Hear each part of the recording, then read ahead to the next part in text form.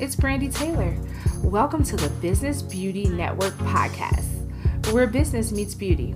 It's not just lipstick, it's business. We will share thought-provoking conversations with business and beauty professionals. Our goal is to empower, motivate, and inspire you to take your business to the next level.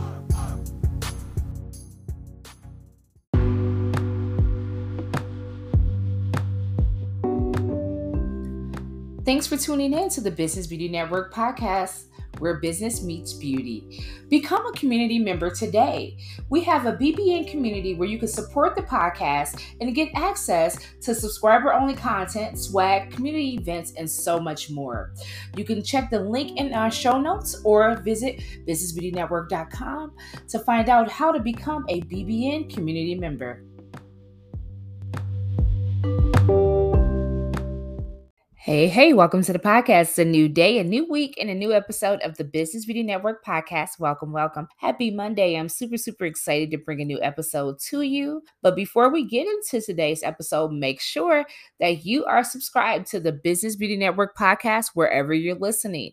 And also leave us a review on Apple Podcasts. That helps people to find us. And don't forget to share it. Sharing is caring. Share this podcast with anyone who you think would benefit from this awesome content. We are also on YouTube. You can follow our YouTube channel and subscribe there at Biz Beauty Network. Now that all of that is out of the way, I have an awesome interview in store for you. And I actually met our guest. I think it was like right before the holidays at an event, but I met her and we had a lot in common. We've had a few conversations and I really enjoyed this interview today. I think you guys are going to gain a lot from Lindsay. She has an awesome community, so make sure you check her out. I will have all of her information in the show notes.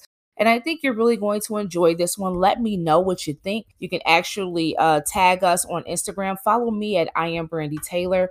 Follow Lindsay as well. I will have all of the information about her business in the show notes, and you can connect with her there.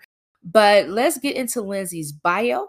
In 2007, Lindsay Smith started her journey as a hairstylist and makeup artist.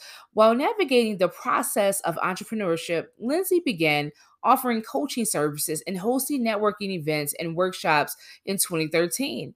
Through the process, she learned so much from the artists she was coaching. This led to the idea of launching a platform designed specifically for the entrepreneur and the beauty barber industry, providing a space for all members to contribute, ask for support, learn from one another, and easily network. Commonwealth is a collective of like-minded beauty and barber entrepreneurs. While the service offered may be different, the business requirements to be successful are the same, and networking opportunities are abundant.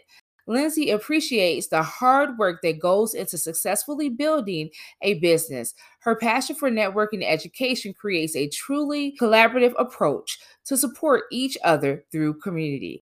I think you're really going to enjoy this interview, and here it goes. Hey, welcome to the podcast. It's your host, Brandy Taylor. We have an awesome guest today, Lindsay Smith. Welcome, Lindsay. How are you today? Hi, Brandy. I'm doing great. How are you? I am awesome. I'm super excited to have you on. Lindsay, I got to tell you something funny before we get started. Girl, I was reading your bio and it was like, I'm like, man, we still do not realize how much we have in common. Like, I graduated from beauty school 2007. I was seeing you started in 2007 in hair and makeup artistry. I was a makeup artist and esthetician. So I was like, oh my gosh. Yes, I love that because every single time we've talked, we've found like more little similarities. So that's phenomenal. I love it. Yes. But before we learn about you and all the awesome things you're doing in your business, tell us something about yourself that most people would not know.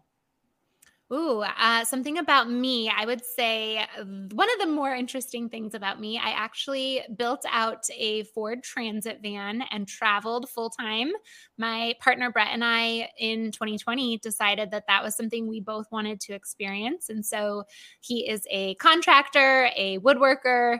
We had just an empty shell of a van, and together we went through the process of building it out and then traveling full time. And then I continued to travel on my own full time for a few months leading up to hosting our summit in July of 2022. So that's definitely something I think people would not expect to learn about me, but I absolutely love that nomad life. Awesome, awesome. Wow. So you guys built this vehicle and actually drove it. Yeah, yeah, I drove it plenty of times. Driving solo was always a bit of an adventure, but it was a high top Ford Transit 2020 Ford Transit van extended cab, so it was huge. It was a massive vehicle, and yeah, we lived out of it and drove it all across the country. It was amazing. Wow, that seems interesting. I don't know if I could do that, but it just seems interesting. I'm pretty sure seeing the world from that view and traveling everywhere quite interesting. So I really appreciate you sharing that. Yeah, absolutely. I loved it. I loved the experience. It was definitely not for the faint of heart. I think some of the challenges we overcame and then I overcame individually on my own were a bit more than I had signed up for. We sold the van in September of last year, so it served its purpose and it's no longer a part of our life, but I loved the opportunity and the experience overall, and I would definitely say to anyone who's ever been curious about traveling full time to give it a try because it was a lot of fun. I learned a lot. Yeah, like I want to travel full time, but I don't want to drive. Yes, understandable. Of course. But I do like that idea, and I'm like open to the possibilities. I'll never say never because you never know, Sure. where life would take you. But that's definitely interesting. So thanks for sharing, Lizzie. I'm just surprised to hear that myself. Yeah, absolutely. Yeah, it's definitely something that someone would not expect meeting me as a beauty entrepreneur, as somebody who definitely loves a great spa day. Living in a van can definitely be a part of me that people kind of get thrown for a loop with. Well, at least you know how to make yourself look good, right? In any setting, yes, In in any any setting, circumstance. right? I love that. I love that. Well, Lizzie, getting to the beauty industry, like tell us your beauty story. How did you get into this industry? Sure. I went to a very small Paul Mitchell school in 2007, graduated in 2008. And I recognized from a very early age that I wanted a career that gave me fulfillment, excitement, something that I looked forward to showing up for every day. I had an aunt who was a hairstylist. Even from a very young age, she used to put my hair in curlers. She was just that like epitome of happy, especially within her career path. Her fulfillment was very high. And I just always wanted that. I always strive for that myself. And actually, in high school, I didn't see myself stepping into the beauty industry. I actually did like a co-op program where I was able to work at an insurance agency for high school credits.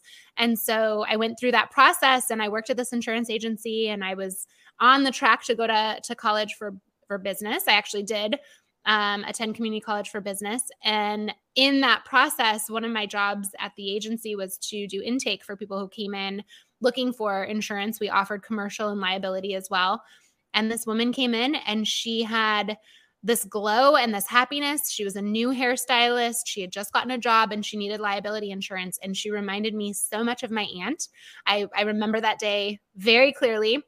At lunch, I took my lunch break and I went to the Paul Mitchell school that I later attended and I enrolled and quit my job 2 weeks later. So it was that kind of awareness of recognizing that I longed for that passion and that excitement that I saw in my aunt. And then this woman came in and she reminded me of that enthusiasm. And I definitely didn't feel that way at the insurance agency, unfortunately. So that was just my wake up call. It was my reminder that that was the purpose I saw for myself. And I had gotten a little distracted with the idea of, corporate America and what is a stable job. And yeah, I haven't looked back since. It's definitely been the path for me, the career path for me. I love the beauty industry. Wow, that is so interesting how you met that person on the job and it just reminded you of what you love. And was it that the happiness that you saw in her? What was it that made you like, okay, I need to pursue this. Let me go check this out and look into him further. Like, what was it about her? Yeah, her energy. I mean, she was young. I mean, it's funny because at the time I think I was probably 19 at the most. And so she couldn't have been much older than me, maybe 22, 23. And I just remember sitting there thinking like I don't feel this way. Like there's not in my job and even in my college pursuits, I was not feeling lit up at all about the direction that I was taking my career. I just wanted, at the time, I wanted stability. I wanted a job that would give me, 2 paid weeks off a year and health insurance. And that was what I was looking for. I wanted a salary. My dad was an entrepreneur, and I saw him struggle with a lot of the entrepreneurship traits that come into being successful. And I did not want to go down that same path. And life is so funny because sure enough, I followed very closely in his footsteps. It just took me a little detour to get there, for sure.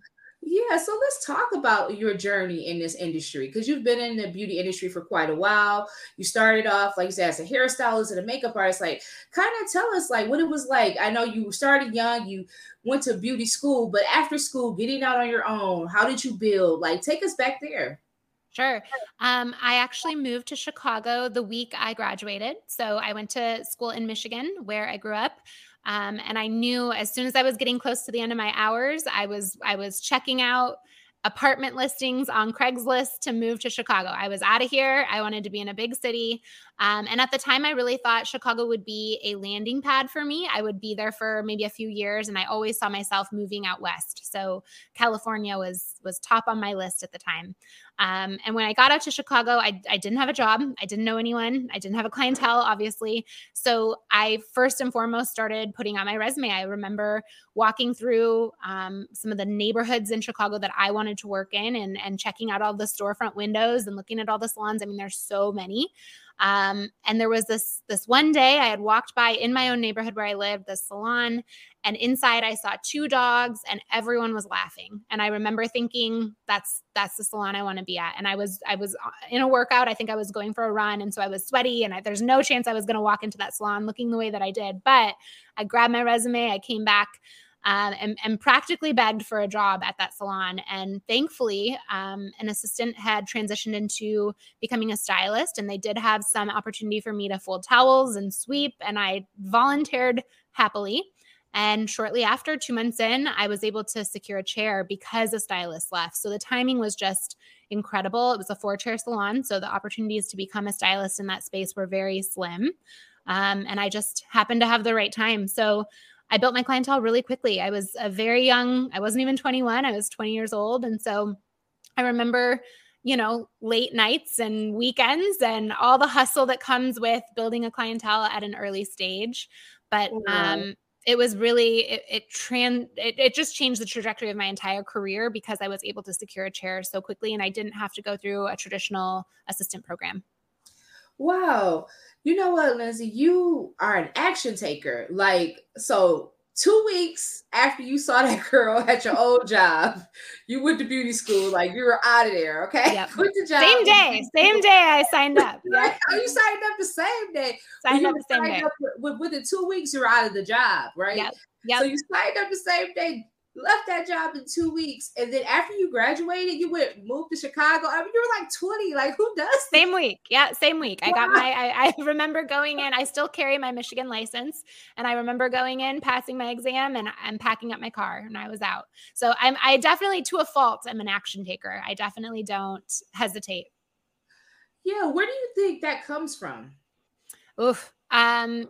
Good question. I do think I have some natural grit. I think being raised by an entrepreneur, a blue collar entrepreneur, I think I was taught to have perseverance and taught to see things through in a way that has served me so well in my life, both personally and professionally. But it's also sometimes it's at a fault, I will say. So it's been something I've worked on a lot personally to sometimes take that pause and really think about my next step as opposed to just always moving forward. I think in my 20s, I was running a bit. I think for a while there was a lot of, I didn't want to face any of the things that I had overcome or any challenges I saw.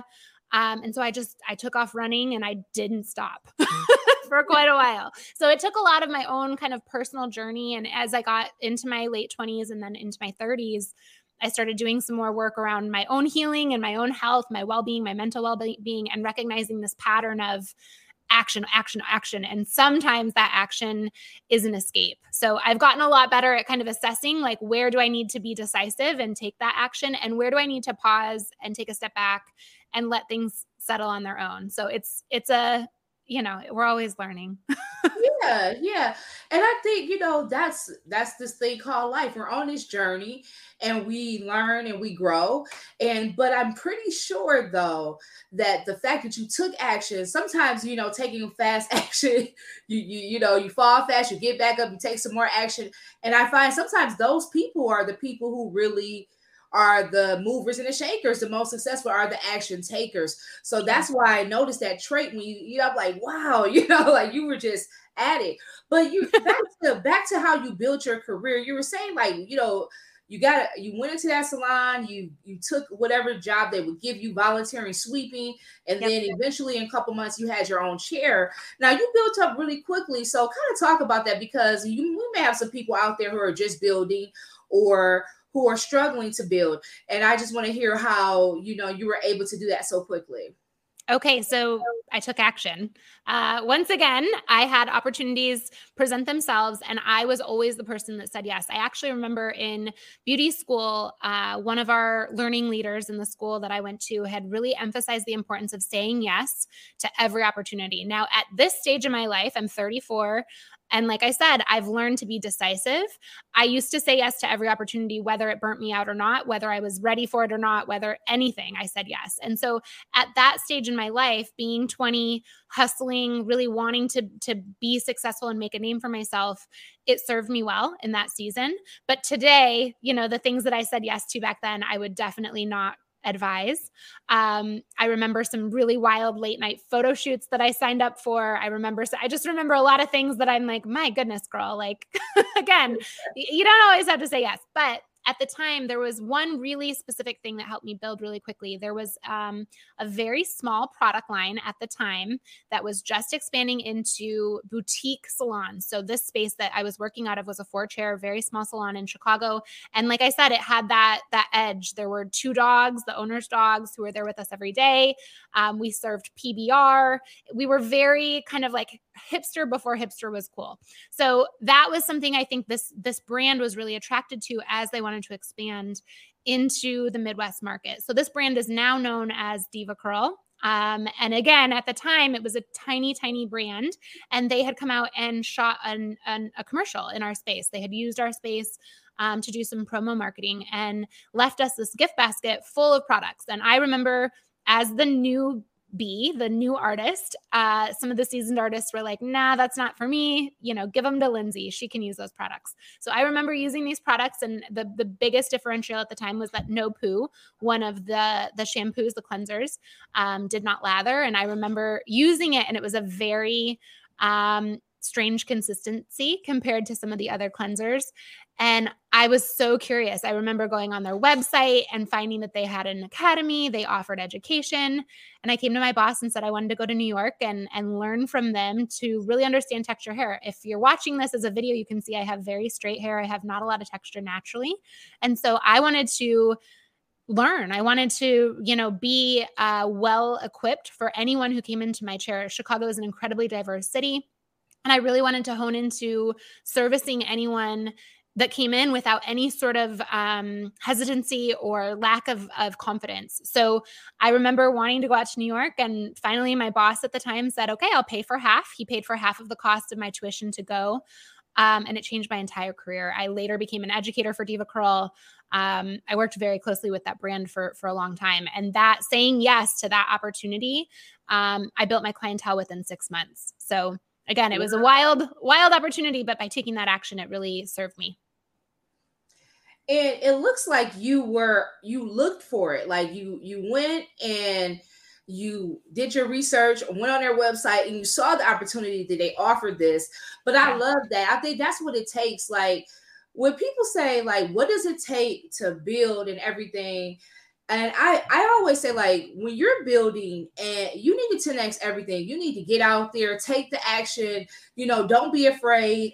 What's the worst that could happen? They'll say no. So Yes. what? Next, Yep. And the fast, I want you to tell me no, because the faster I get the no, the faster I can move on from that. I don't have to like kind of worry is, be in limbo, so to speak. You know what I'm saying? Yep. I know I can get on and move on to the next thing. And I just love that, like how you kind of create your own opportunities. And I think as the industry is shifting now, it has shifted since 2020. It's 2023 and a lot of things have changed.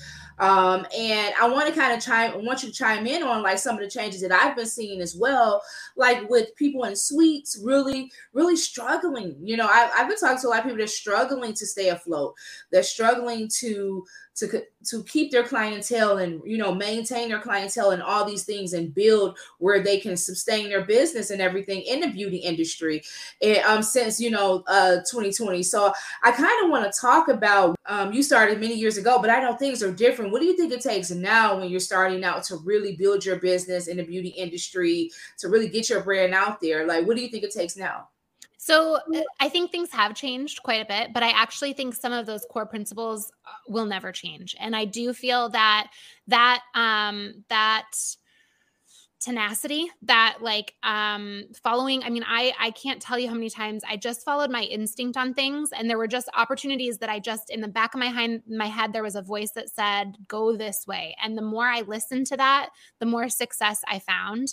And I think sometimes what happens, we're in a season of uncertainty right now, where it's March of 2023 as we're recording. And I think in this season, a lot has changed. We're starting to see a lot of the aftermath effects from the pandemic. And I mean, I just got chills saying that out loud because it's scary. It can be scary. But I think the one thing that will separate the people who can kind of push through this season and move into whatever comes next are the people who can kind of weather the storm and trust that by taking care of themselves and following that intuition and trusting that they're on the right path, those are the people that are going to come through. What I see happening a lot, and you mentioned suites, so I want to talk about suites specifically, but what I see happening a lot is in this uncertainty, in this kind of season, people are jumping ship. There's a fear. And so then in that fear, the scarcity in our minds kicks in, and the panic of like, what am I going to do next? What am I going to do next? And I'm not even excluding myself. I've felt this immensely in the last year or so. And there is just so much to be said about weathering the storm and trusting that you're being led on the path that you're meant to be on, and just standing still. Sometimes one of my biggest lessons has been to do less. In a moment of uncertainty, if I'm feeling panic or I'm feeling scarcity, I do less, which is so against my nature. Like we've talked about in this episode so far, I'm an action taker. So if I see a problem, I want to solve it, and I want to solve it quickly. But that has become a big muscle for me to learn how to train and trust that sometimes by doing less, I can sit in quiet, and in that quiet, clarity will come through, and then I will make the right decision instead of just making any decision I can to try to solve the problem. I love that, Lindsay. Be still. Be still. Do less. Do less. And my pastor used to say, if you don't know what to do, don't do anything. Don't do anything. And that's the same thing. You just need to be still. I love that.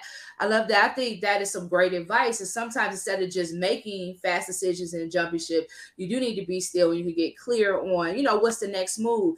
And since we are on the topic of suites, I know you love talking about like collaborations and things like that.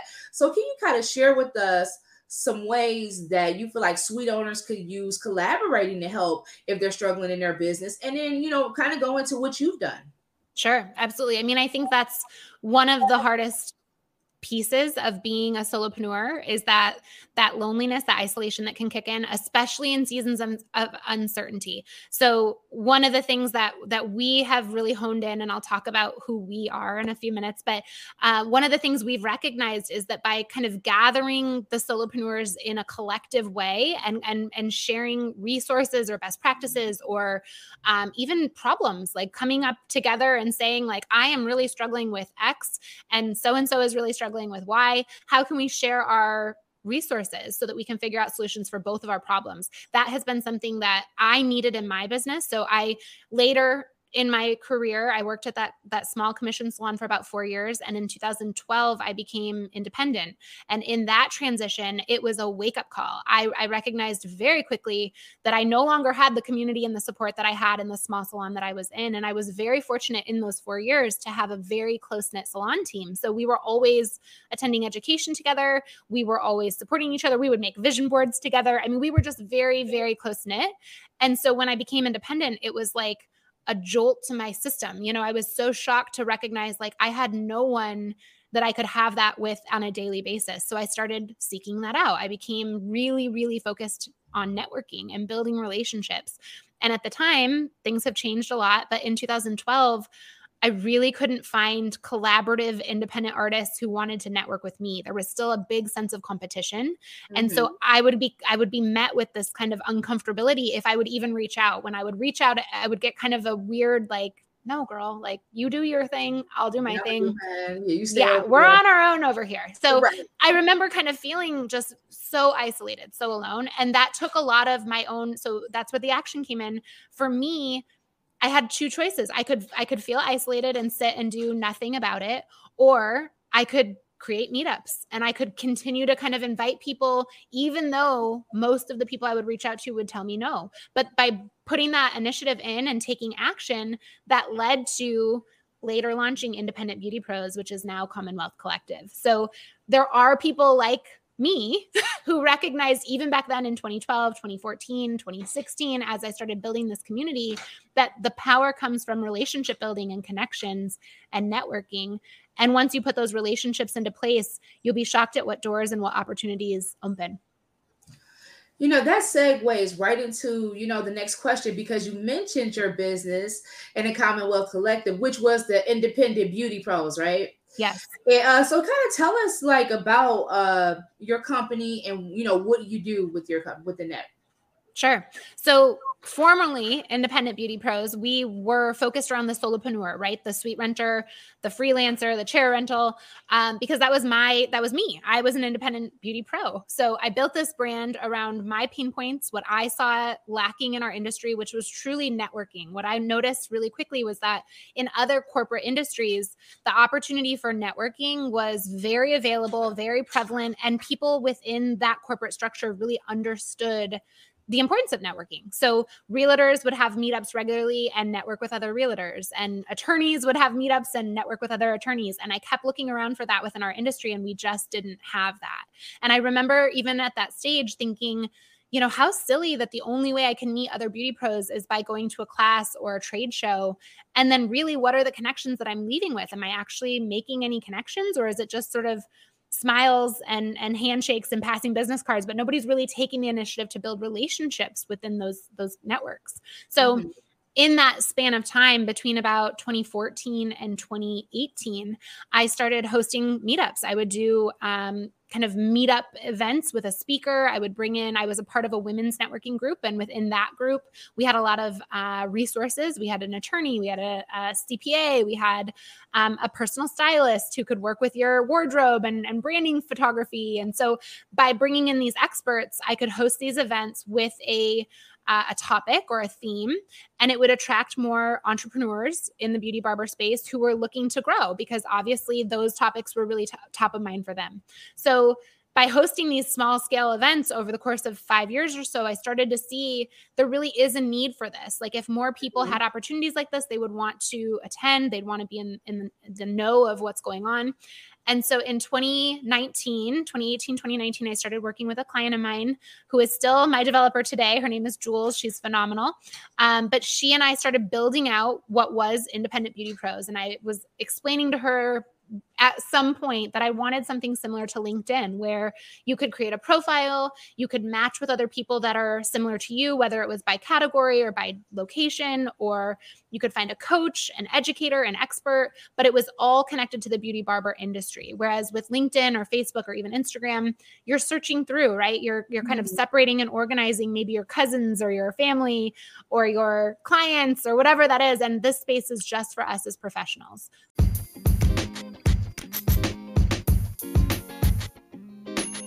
This episode is sponsored by Sterling Hair Solutions. Attention salon owners and hairstylists.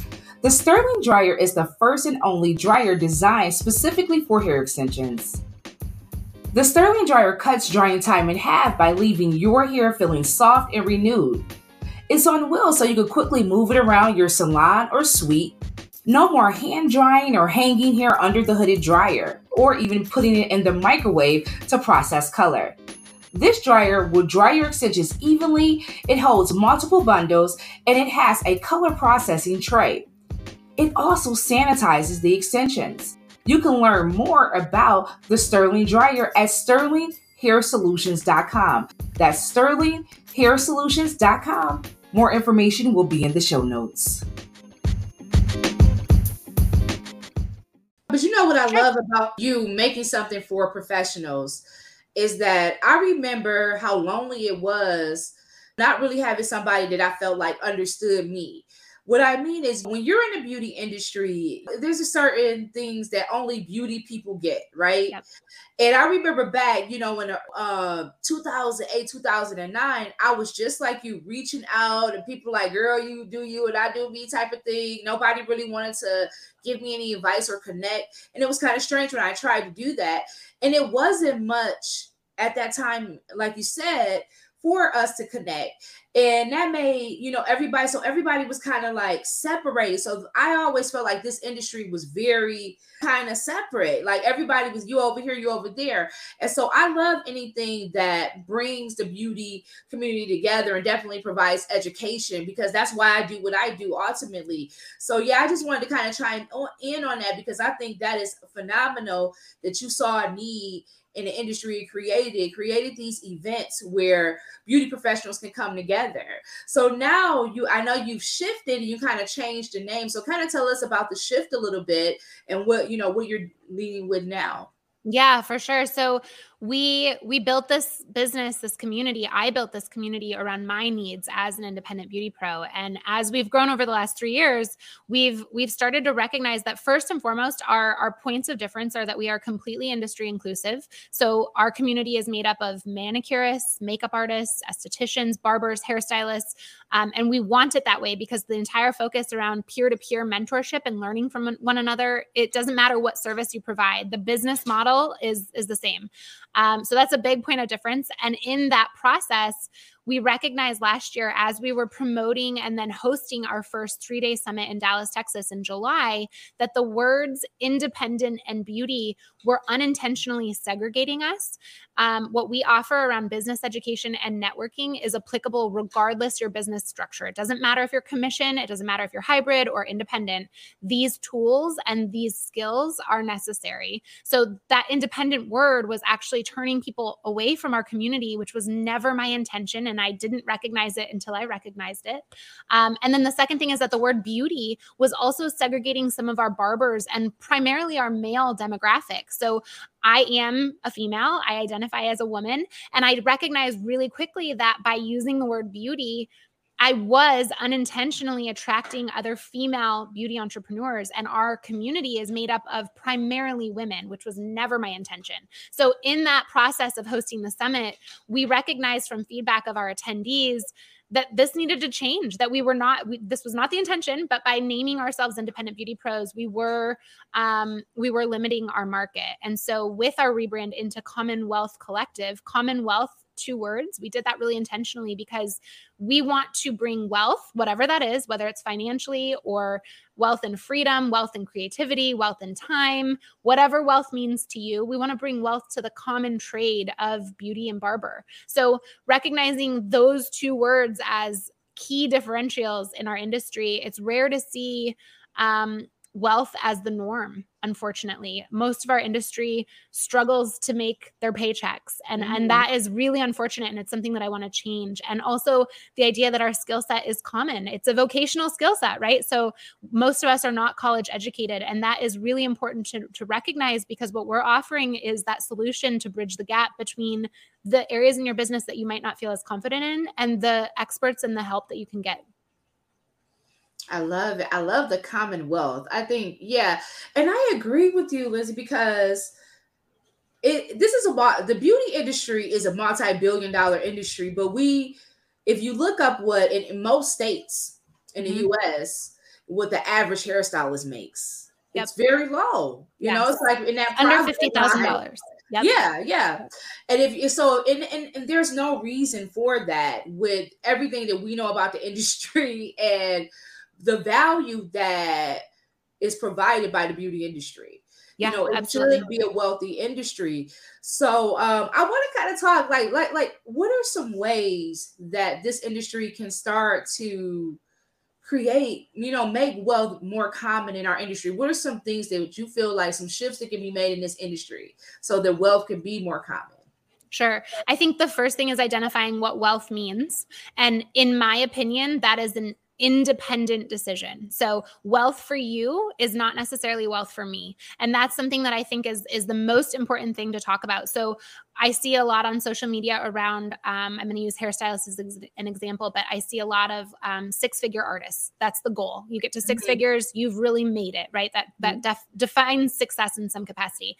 And as a multi 6-figure stylist, I recognize that did come with a level of influence where I then recognized, okay, I can coach, I can teach because I've hit this numerical value that shows that I am able to coach. I'm able to give my experience to someone else. However, I was really unhappy in that season of my life. So yes, in my bank account, you may have seen the success or the quote unquote wealth that I was accumulating. But personally, I was really struggling. I was burnt out. I was overworked. I was still saying yes to things that I probably should have said no to. And it cost me a lot personally. So in that season of my life, I went through a divorce. I really had to start assessing. That's when you and I were talking earlier on this episode. I had to really start putting into some practice around, my own healing, my own spiritual and mental well-being, and recognizing that I'd gotten off track somewhere. But on paper, I was wealthy, I was successful. And it was such an interesting point for me in my life to see like, what is success? Like, what does that mean? And it's not what it means to other people. It's like an internal reflection of like, what does success mean for me? What does wealth mean for me? And so for me, my definition of wealth comes from freedom. I mean, I traveled in a van full time. So I love the freedom that comes from the resource of money, but money and wealth is not connected to my personal happiness. I want the freedom. So I think that's the biggest thing is in our industry, we really need to each individually decide like, what is success? What is wealth? And it's not what we see on social media. It's not what we are taught we need to strive for. It's an internal choice. So by defining that for yourself, then you can be really intentional about your career path. So you can make choices that are more aligned with your definition of wealth and success. So for me, freedom is number one. I want to have variety. I want to have creativity. I want to be able to host events in different cities. That is my definition of success. And then the money follows. Yes, I love that because I remember there was a time where, okay, we'll say when I turned 30, when you're 20, you think 30 is old. So I had all of these things that should be done by 30. 30 before 30. I had a list myself. Yes, right. Everything, right? So married, all these things. So I was married before 30, but a lot of the milestones that I thought I would have hit, I hadn't hit just yet.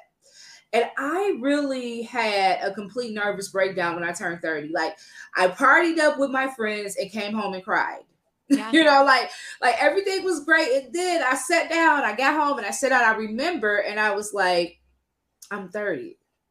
And I don't have X, Y, and Z, all these, things checked off on this list that I had. And I had to think to myself, I said, who created the list? Like who created these rules? Who said that life was over if I didn't have all of these things by 30? Like, where did I get that from? And I really had to think about that. And I was like, okay, I think I got it from my peers, people you talk to and other people and other influences that you think that it has to be a certain way.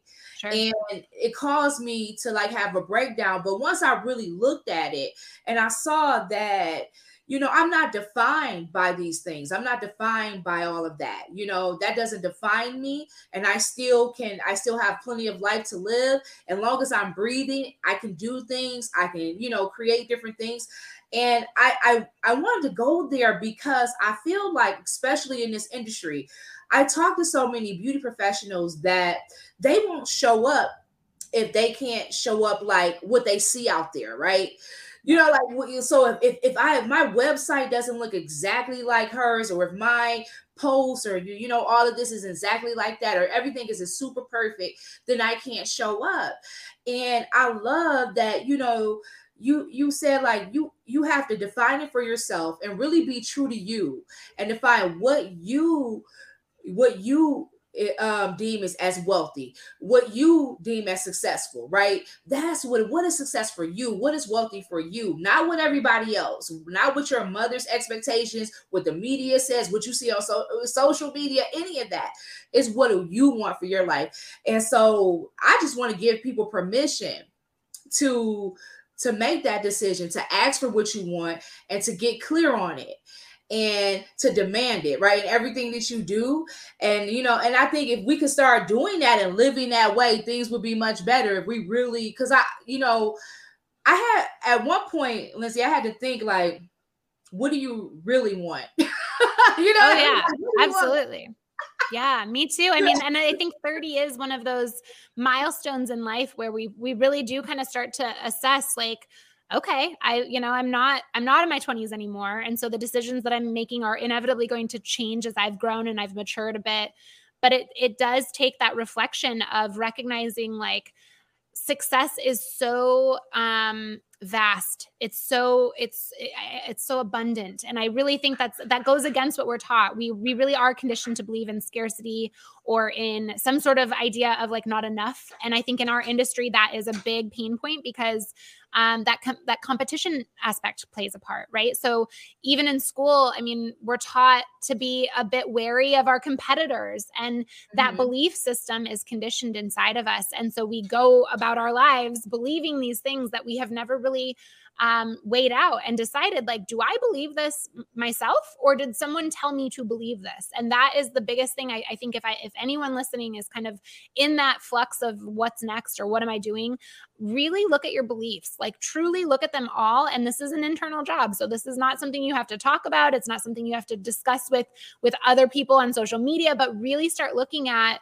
okay, I believe, wealth is uncomfortable. I even when we were rebranding, when we were in the early stages of brainstorming, I was really hesitant to use the word wealth. A part of me felt like, oh, we're not a money company. We're not focused around money. I was raised in a very religious household, and I was taught that wealth comes with some negative consequences and that you have to be very careful with wealth and you have to be very careful with money. And so I had to work really hard to retrain my own beliefs around what money and wealth looks like for myself. And that word, the reason I decided ultimately to go with commonwealth is because I want it to be uncomfortable. I want to start shifting that conversation, and I want to have these conversations as early as possible so that our industry, from a very early point, when you're in beauty school, you start to recognize that we are a multi-billion-dollar industry, that there is absolutely no reason why you cannot achieve financial wealth should that be your desire. But there's also wealth in opportunities. There's wealth in creativity. There's wealth in directions. I mean, I'm no longer behind the chair. I'm working full-time in Commonwealth Collective, and now we're launching an app and we're stepping into tech and app development. And it's been such a wild 3 years for me, but this is all coming from a place of recognizing my wealth and my success lives in freedom and creativity and being an ally and a supporter to others in our industry and lifting other people up. And so when I got really clear on that definition for myself, it became easy to start making shifts and changes in what was happening around me, my circumstances. Now, what do you think has been the hardest part on your entrepreneurial journey thus far? Like, what would you say has been the hardest part? That is a tough question. There have been many hard parts. I would say for me, it's been imposter syndrome, which I think that phrase has flown around a lot lately, but I have struggled every step of the way with overcoming my own self-doubt. It's definitely been something that has held me back, which I know when you hear me talk about my story, it sounds like I take a lot of action, and I do, but there is an internal dialogue that I've had to work really hard on that tells me not to do that, not to take the action, not to put myself in the room, not to put out opportunities that I'm, worried someone might not be comfortable with or reject. But the thing is, like you said earlier, I'd rather be told no quickly. I can't tell you, I'm now in a role with Commonwealth Collective where I'm pitching to investors, I'm pitching to brand sponsors, I'm putting these asks out that are bigger than anything I could have wrapped my head around a few years ago. And in that process, I want that no as fast as possible because I want to move on and I want to be able to get the clarity that I need from that conversation to go into the next conversation even a bit better, waiting for that yes. So I think that's something that we shy away from, a fear of failure. We shy away from rejection. It's human tendency. We don't want to put ourselves in that situation. Why would we? It's painful. But at the end of the day, that's how we move that needle forward. And I think that's something that if we all go into something with that attitude within our industry, it's inevitable that our industry will change. There's just no way it can't, because if we're all showing up in that way of, this is what it means to me, this is success, this is wealth, this is what I'm going to do, and then doing it. I mean, the examples that we set for younger generations, it's just inevitable that change will happen. Yeah, definitely. And I encourage, that for sure. Like, it's time for that. Mm-hmm. It's definitely time for that. And so what are you excited about right now? Like, what are you excited about? I know you just changed up everything. You're making some shifts, you're doing some great things. Like, what has you excited at this time? This has been a process. This rebrand has been such a long coming change. And it's so interesting because I think, again, I think back to my role as a stylist, my role as a makeup artist, and the things that I remember feeling. So I remember airbrush makeup being something I was so overwhelmed by. I was so overwhelmed. And all of my brides were requesting airbrush. And I remember taking all these classes and being like, okay, I have to figure this out. I mean, same with balayage. I remember taking all these classes about painting back when it was first becoming trendy. And I remember now in my role when I'm getting ready, I mean, there's nothing unique about me other than I have grit and tenacity, and I continue to say yes, even if there are obstacles to overcome. But there's no reason why anyone who has an idea to start a platform or build an app or do something different or bigger, there's no reason why anyone else can't do that or fill that role. And I think what I've continuously reminded myself in the moments of imposter syndrome, self-doubt, even scarcity coming through, is that at the end of the day, this obstacle, so pitching to an investor, is no different than learning how to apply airbrush makeup, than learning how to paint highlights for the first time. It's something that's uncomfortable because I've never done it. And as I get better and better, that yes is inevitable. I became very great at painting. I became very great at airbrush. It was a regular part of my business that I probably could have done at some stage with my eyes closed. So as we put that practice into place, the confidence builds, and those obstacles feel like tiny little speed bumps. So it just takes that repetition, I truly believe. And I think that's something that has helped me kind of hold strong in my role, because we've undergone a lot of change. So in the next 6 months, 8 months, I'm so excited to launch our summits again. We hosted our first 3-day summit last year. Our attempt is to host 2 this year. We'll see if we get both in.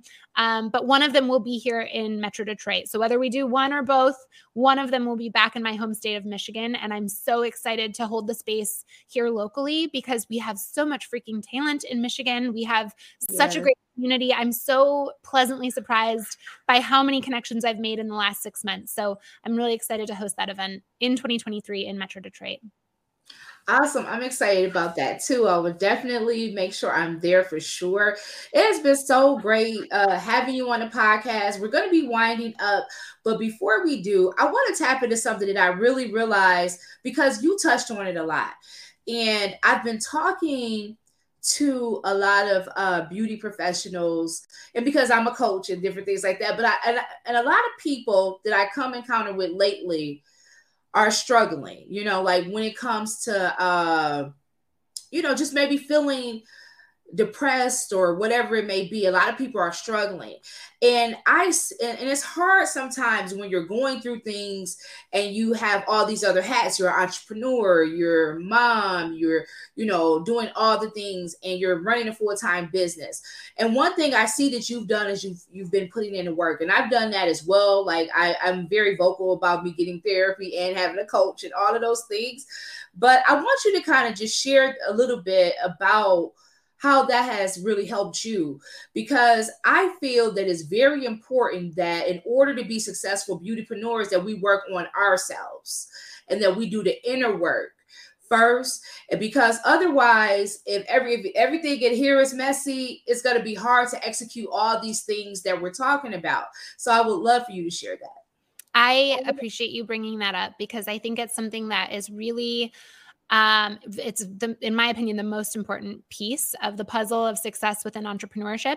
And it's not talked about in a vulnerable, authentic way very often. I know people sometimes feel a bit uncomfortable sharing those parts of themselves. But for me, entrepreneurship has been a gateway into personal development. I think the reason I love entrepreneurship is because it forces to take an honest look at my inner qualities, my inner resiliency. It forces me to be honest with myself and real with myself in a way that I don't think I would have had the opportunity to do had I followed a traditional corporate path.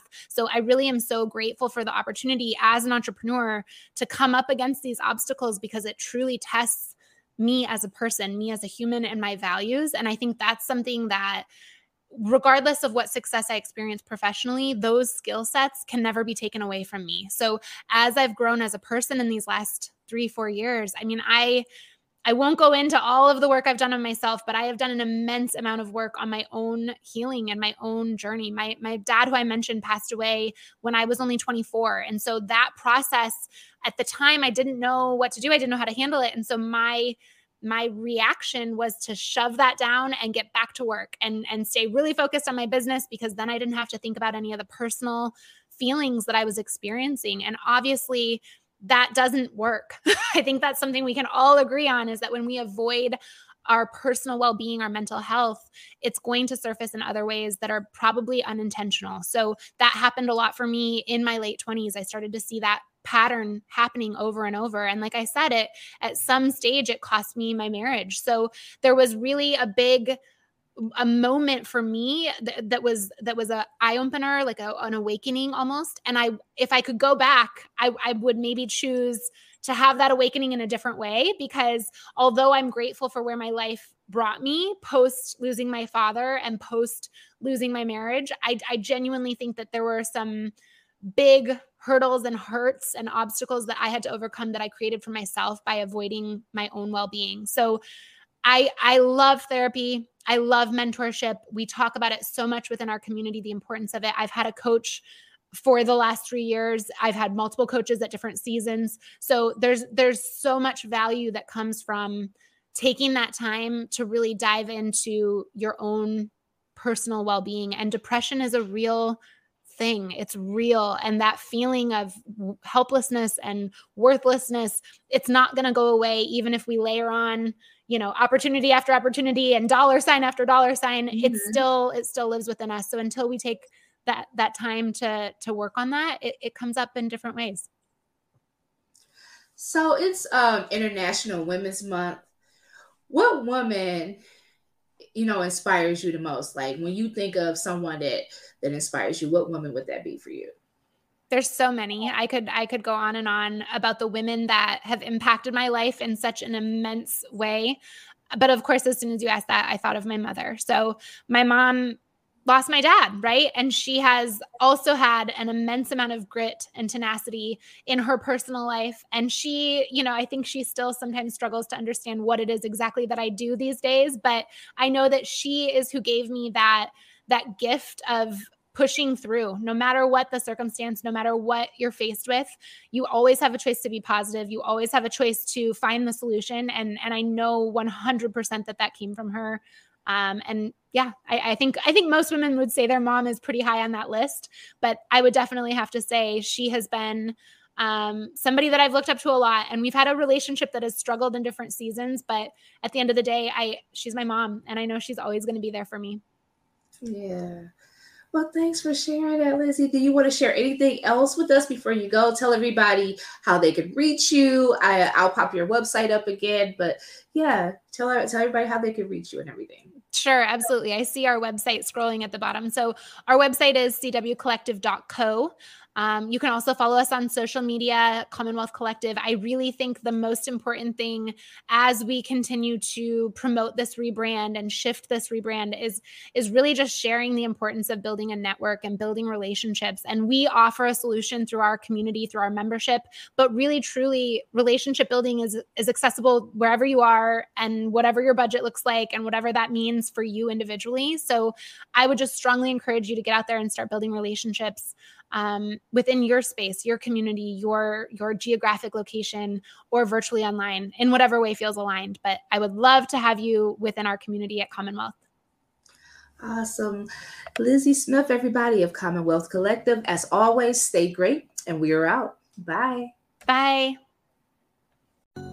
Thanks for tuning in to the podcast today. Make sure you subscribe. Check us out on Apple Podcasts and leave a review. I want to hear from you. Email me at info@businessbeautynetwork.com. You can also follow me on Instagram at I am Brandy Taylor and Facebook at I am Brandy Taylor. I want to connect with you, so let's stay connected. And remember that all things are possible if you only believe. Stay great.